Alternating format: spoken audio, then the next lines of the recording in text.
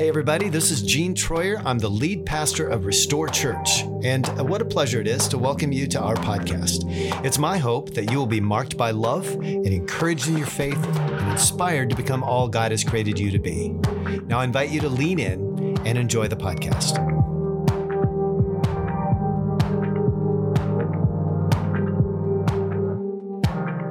Growing up, my neighbors, farmers, and it was the Burkholder farm. That's just down the road from where I grew up. And as a young boy, I spent a bit of time on that farm. And I don't know who did it, but someone painted words on the door of that barn. It was a big, one of those big, huge sliding doors on a bank barn. That door, didn't matter what position it was in, it always had these words: look out for your tongue. It's in a wet place and liable to slip. I have never forgotten those words. And it was like one of those big old billboards. Every time I would be at their house, it would be right there in front of me. It was a great reminder that we have this propensity, no matter our age, to say things that we sometimes regret. Watch out for your tongue. It's in a wet place and liable to slip. The writer of Proverbs in chapter 21, verse 23, puts it very, very plainly. He says, watch your tongue, keep your mouth shut, and you will stay out of trouble.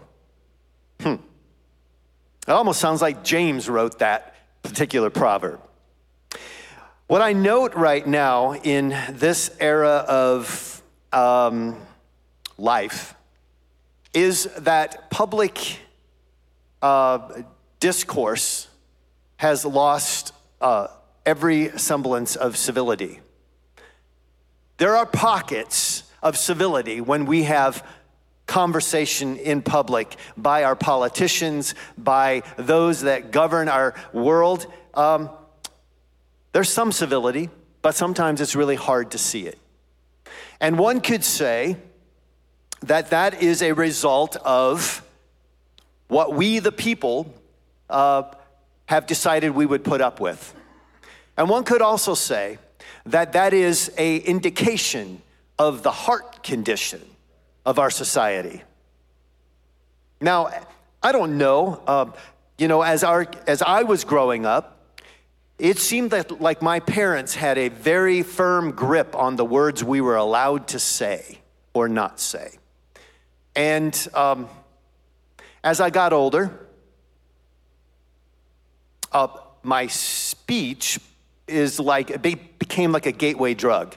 When you're around people, and I was pretty straight kid, and then I started hanging out with people that had different ideas about the words to use and the actions to take. And I capitulated to what the popular kids that I was hanging out with did. And so for me, it was I made this decision, unconscious decision, to begin using certain language. And as I used that certain language, some of my moral compass began to shift. And pretty soon, it was now okay to do all kinds of other things. And eventually, that led to drug and alcohol abuse. And I look back on that and I look at it as my freedom of speech in that moment, that I got to do all these things, had some serious repercussions. Fast forward a number of years, and I'm a new Christian. I have gotten myself into situations where I had great people that were speaking into my life. I resolved that I would follow Jesus with all my heart, soul, and mind. And then I got to be around people that were older than me, older Christians, well-meaning folks. And then I heard, because I became very tight-laced again, like my speech came back to what it originally was. And I refused to use language or speak words that were not going to bring glory to Jesus. That's how I thought. And then I got around people that had been Christians for a very, very long time. And all of a sudden I'm hearing them use language and I'm like, okay, maybe this is permissible. Have you been following Jesus for a long time? Do people look at you for guidance in the way to live? Sometimes we do things unconsciously.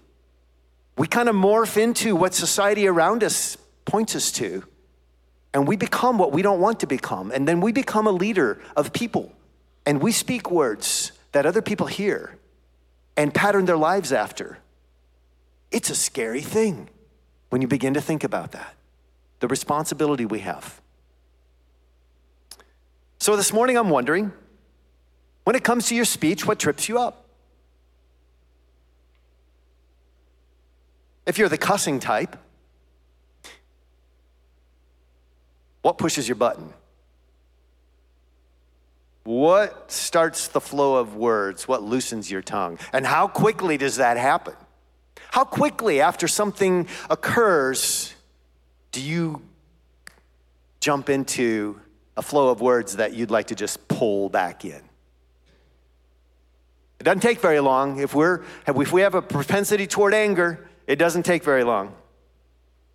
I wonder if you've ever thought about how embarrassing life would be if there was a direct open line between your thoughts and your mouth.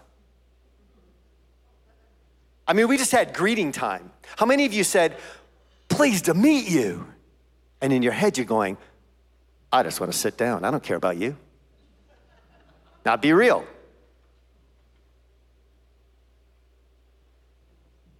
"Great job today." Oh boy, he really sucked it up. You're blurting out loud everything you think about. Wouldn't that be embarrassing? It would be for me. And I think if you're honest, it would be for you as well. Open your Bibles, let's go to James chapter 3. And James picks up in chapter 3 where he kind of left us off in chapter 1. In verse 19, he said, "Understand this, my dear brothers and sisters. You must all be quick to listen, slow to speak, and slow to get angry." And then in verse 26, he said, "If you claim to be religious, but don't control your tongue, you are fooling yourself, and your religion is worthless."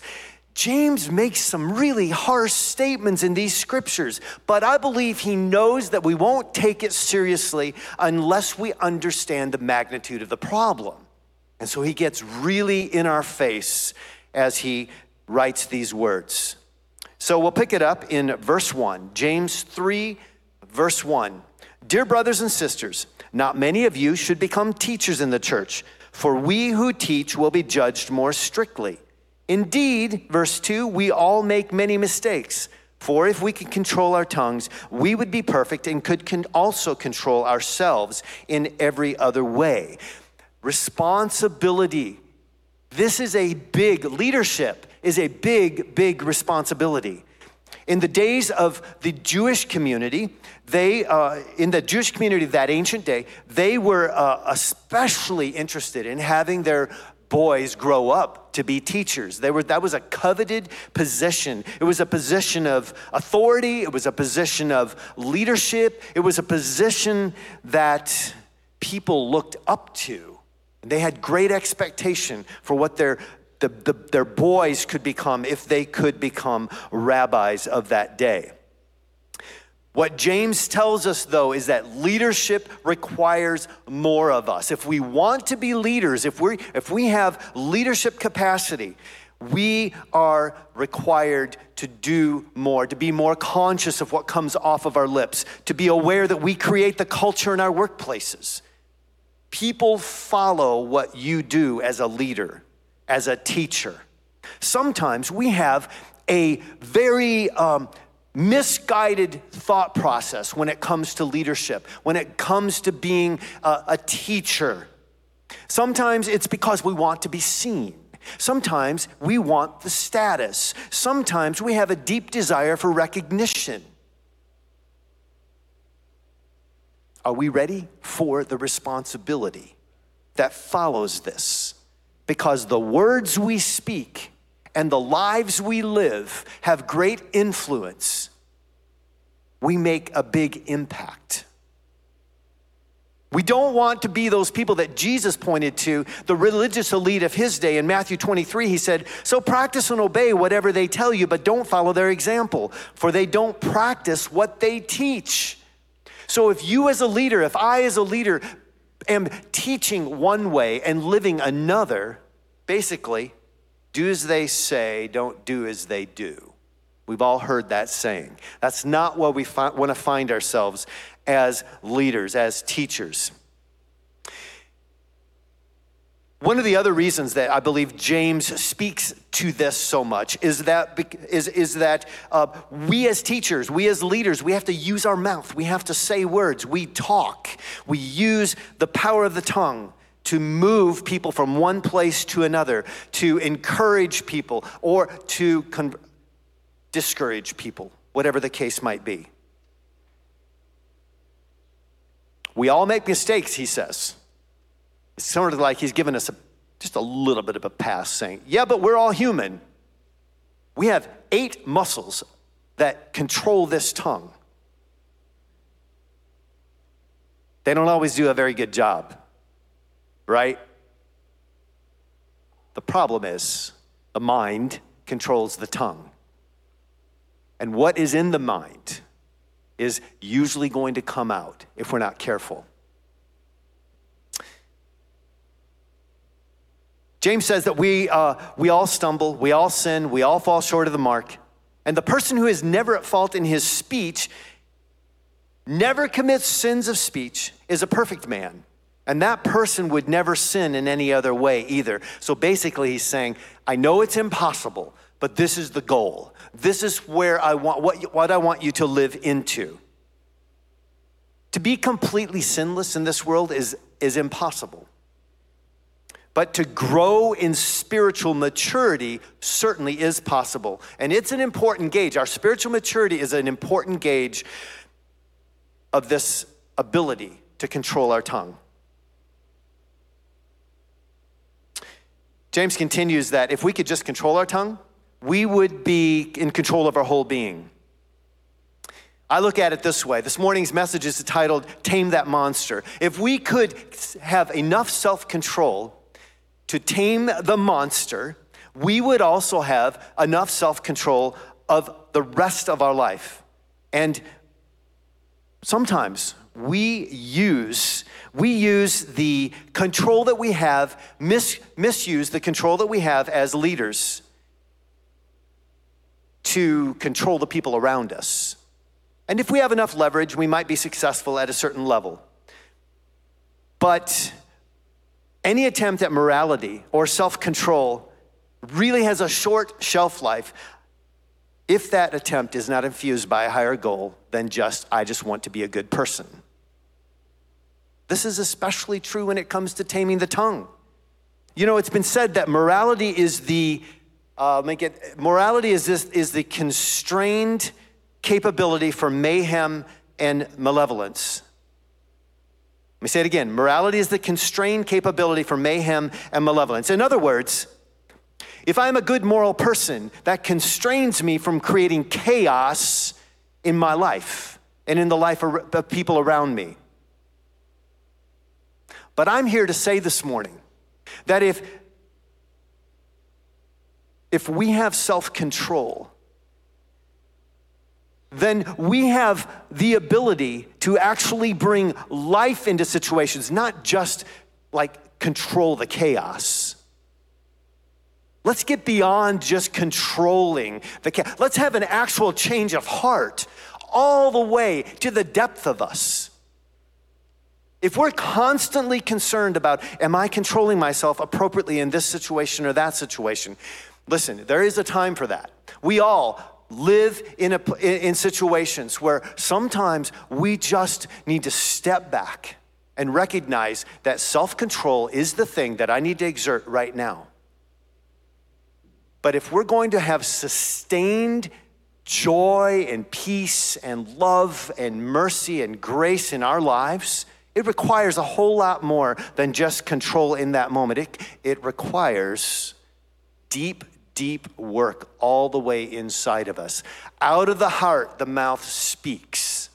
Unless the heart is changed, we will continue to live and say the things that come most natural to us as human beings, which is often chaos and destruction. Jesus says we are overcomers. And when our heart is changed, we are overcomers, which basically means we are victorious, we prevail, we are conquering. To him who overcomes, I will give the right to eat from the tree of life, Revelation says. The tree of life is eternal life. Eternal life, we often talk about it here. It doesn't have to wait until some day far, far away, but it can be right now. Eternal life begins right now. We live into who Jesus has called us to be. James 3:3-6. Let's go there. So now he says, we can make a large horse go wherever we want by means of a small bit in its mouth. I used to have a pony when I was a kid. And that pony had a little bit about this wide. And I was a little skinny little kid. That pony weighed many, many more pounds than I did. And yet I could control that pony with that little bitty bit in his mouth. A small rudder makes a huge ship turn wherever the pilot chooses to go, even though the winds are strong. In the same way, the tongue is a small thing that makes grand speeches, but a tiny spark can set a great forest on fire. And among all the parts of the body, the tongue is a flame of fire. It is a whole world of wickedness, corrupting your entire body, and it can set your whole life on fire, for it is set on fire by hell itself. Lahaina, Hawaii just had the devastating wildfire.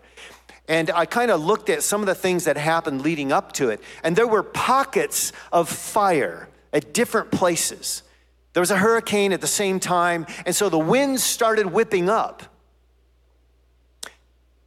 These fires in and of themselves weren't going to do a lot of damage. But the wind whips up.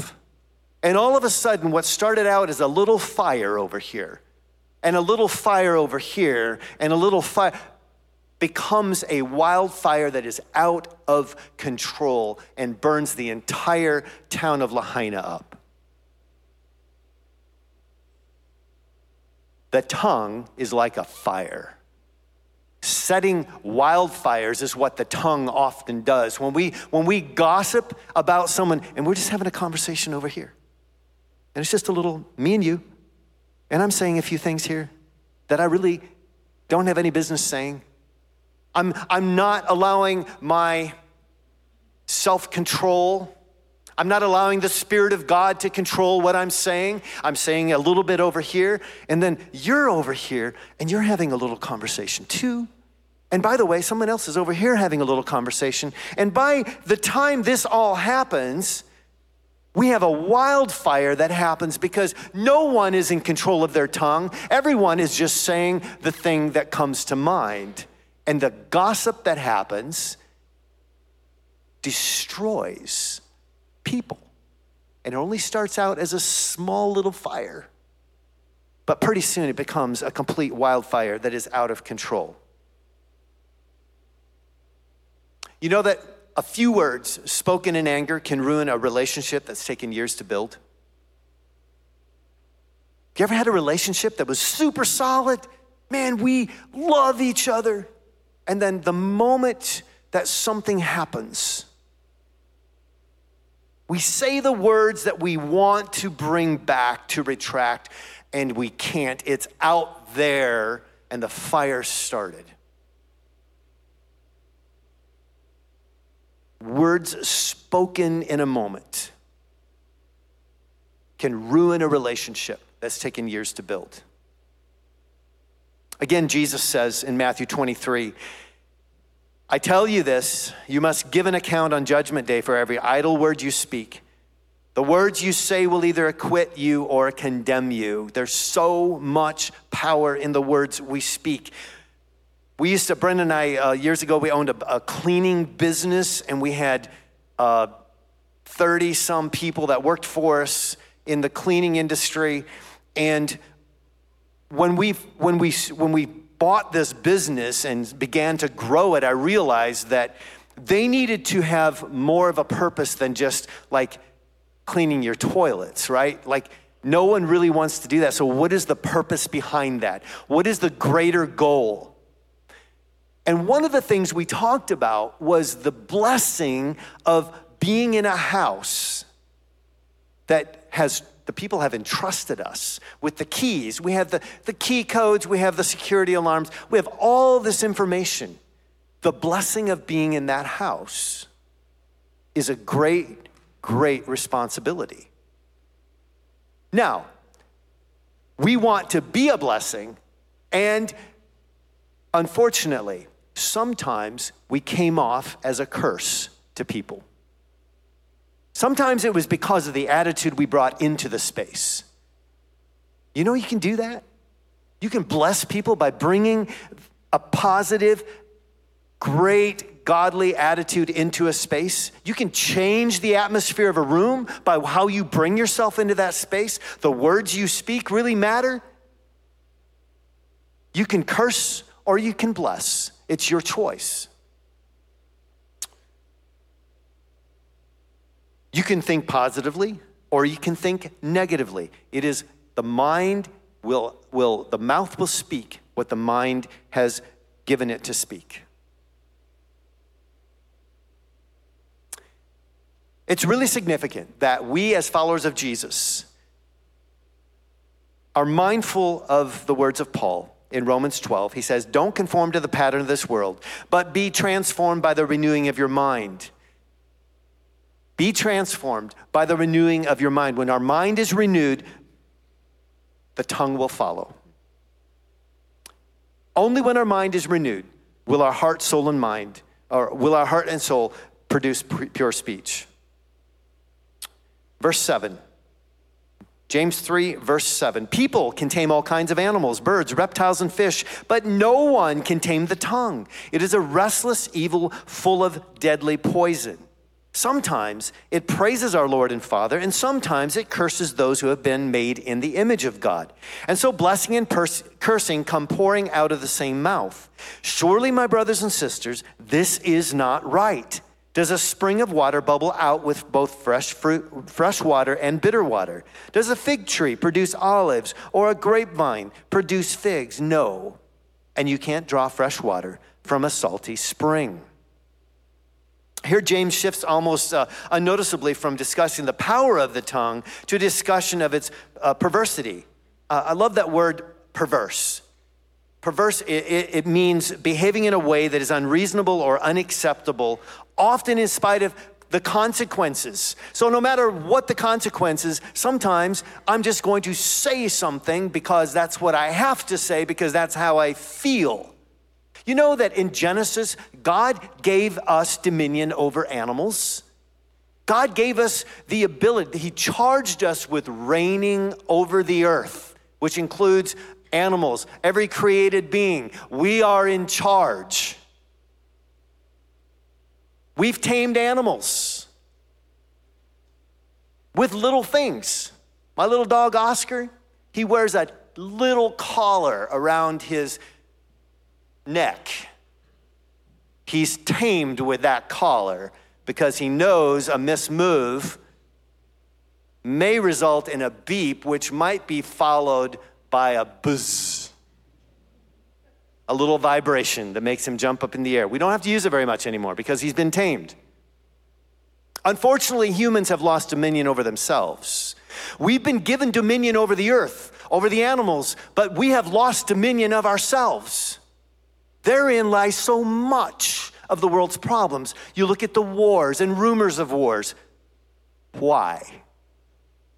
Why do we continue to live in chaos? Because we've lost dominion over ourselves.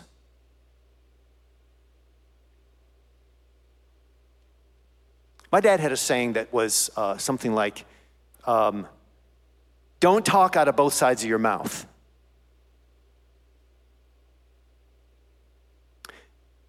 James just addresses this. He says, we can speak highly of the Lord. We can say all the right religious words, and at the same time, we can also speak horribly of his created image, the person created in his image. Don't speak out of both sides of your mouth, is what James is pointing us to. And by the way, we should also note that when James writes this, he's writing to the brothers and sisters in the church. This isn't an issue that he's addressing out there. He's addressing it to us here today. When he says no man can tame the tongue, he's simply saying no human can subdue the tongue. Only God can. I think James probably writes this so that we have perspective on the horrible monster that we're contending with. Ultimately, an untamed evil tongue is a byproduct of that evil heart. Because when we're surrendered to the Holy Spirit, you know how fast we want things to change? Let me just suggest to you this morning that when we surrender our lives to the Holy Spirit, when we allow the power of the Spirit in us to inform how we act, how we speak, how we connect with people, that over time, the fruit of the Spirit's going to appear. I heard Bill Johnson recently put it this way. He said, remember when the angel came to Mary, the mother of Jesus, and the angel declared that she would give birth to the Savior. You notice nothing changed. No one knew. Mary knew. She accepted the promise. But over time, she began to waddle a little bit.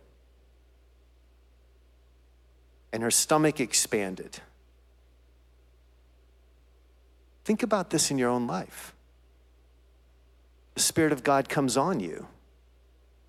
The Holy Spirit begins doing his work in your life, and sometimes we want results really quickly, especially the church. We want movement. Come on. We want movement.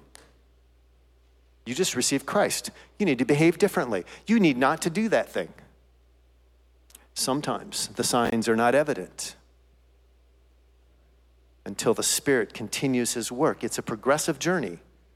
There's a theological term called progressive sanctification. It simply means over time, God continues to do his work in us, and we must be patient with ourselves and with other people.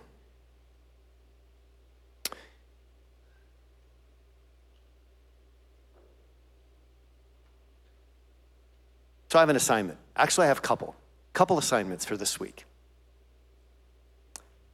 I don't know if you've ever tried this, but I'd like you to see if you can go 24 hours without saying any unkind words about someone or to someone. 24 hours.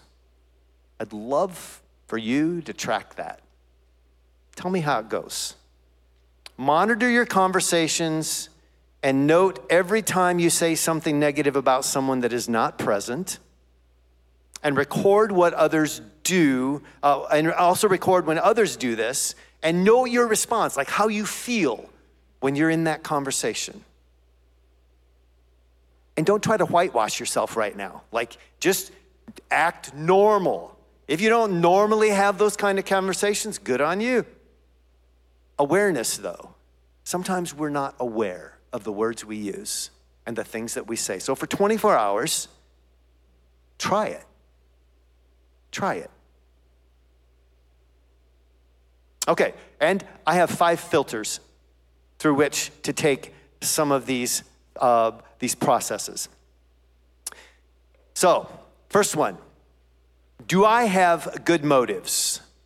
So as you have conversations this week, as you monitor the words you're using, you might consider, do I have good motives?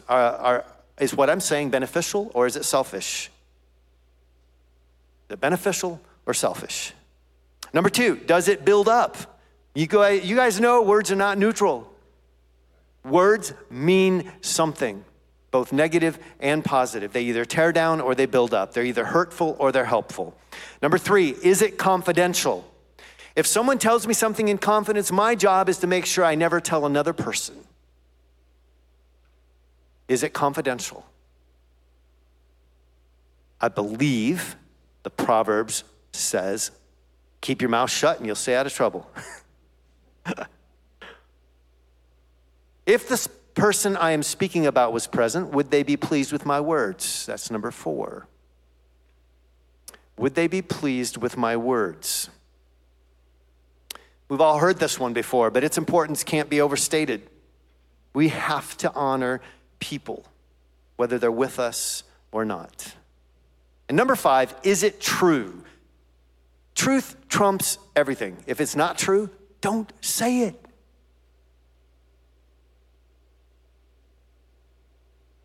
Look, all of us have struggled at one time or another with any of these filters, maybe all of them.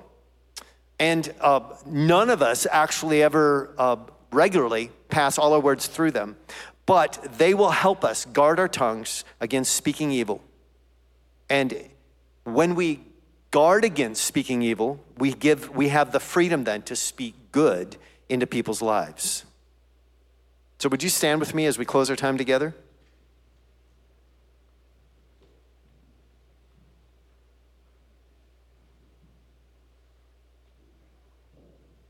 As God looks on you this morning, what he sees is his child, his son, his daughter. And just as you wouldn't look at your son or your daughter and say, you are such a loser, God doesn't look at you and say, you're a loser. He doesn't think you're unlovable. He doesn't think that you're not capable of doing things correctly and right. He calls you and I, an overcomer, a beloved of God. He sees a bright future filled with hope and mercy and grace. I know the thoughts that I think toward you, says the Lord, thoughts of peace and not of evil, to give you a future and a hope. This is out of Jeremiah. We've heard it in many versions over the years. But it's worth noting that these words were given to Israel when they were in captivity in Babylon. They had lost hope. They saw no future. They felt like God had forgotten about them. But the Lord was saying to them, and he's saying to us this morning, I have not forgotten you, and there is a future. It's our responsibility to lean into Jesus, though, and believe that a renewed mind is a life filled with the power and anointing of God. So we take every thought captive to the obedience of Christ. We walk daily under the control of the Holy Spirit, and we renew our minds by the memorizing of Scripture. It's one of the ways. And so assignment number 2, this is number 3. First, you're 24 hours, right? And then you're using the filters, and I'm going to ask you to memorize some scriptures. You want to renew your mind? You want to think differently? You want to think thoughts that are of God? Then put thoughts in, learn things, learn scripture, and allow that to bathe your mind, to bring about the righteousness of Christ in your life. James 1:19, here's the first one. And I've got them all on one slide so you can take a picture and you don't have to go back and say, I wonder what he said. James 1:19, understand this, my dear brothers and sisters, you must all be quick to listen, slow to speak, and slow to get angry. Ephesians 4:29, don't use foul or abusive language. Let everything you say be good and helpful so that your words will be an encouragement to those who hear them. And finally, Philippians 4:8, so keep your thoughts continually fixed on all that is authentic and real, honorable and admirable, beautiful and respectful, pure and holy, merciful and kind. Let's pray. Father, thank you this morning that this word that we have heard this morning, the words that are inspired by you and came out of through James, God, this morning we just are grateful for it. We're grateful that we don't have to feel like, man, I'm on an island here. Like I'm the only one dealing with words that are unrighteous, words that are unhelpful. No. God, you've created us. And we are the imago Dei. We are living in your image. We are the image of God that you created. You said, let us create man in our own image. And so as we stand here this morning, as we hear this word, as we consider our own propensity toward evil words, words that don't build up, but words that pull down, would you forgive us, Lord? Forgive us for the ways in which we have not lived uprightly. For the words that we've spoken in haste, the words we've spoken in anger. God, we ask you to forgive us. Cleanse us from all unrighteousness. Holy Spirit, would you do as you've been doing all morning? Kind of just move us toward your high calling, which is to be leaders and people of influence that bring righteousness into every space we walk into. May we be people that others look at and want to emulate their lives after, not run away from. We want to be sticky people. People that not only stick to the Word of God, but our influence is sticky. People want to be like us. People want to represent the good that is in us. Let us be a people who don't hide our light, but that let it shine so that others could see our good works and glorify you, our Father in heaven. We thank you for this time this morning, and we pray this in your name. Amen. Amen. Well, we've had prayer ministry up here already, but we're going to offer it again because I don't know about you, this subject of the words we speak is a subject that is applicable and really difficult in the human experience. And so I'd invite you to come and get prayer. Let someone pray for you and just pray blessing over the words you speak for the days to come.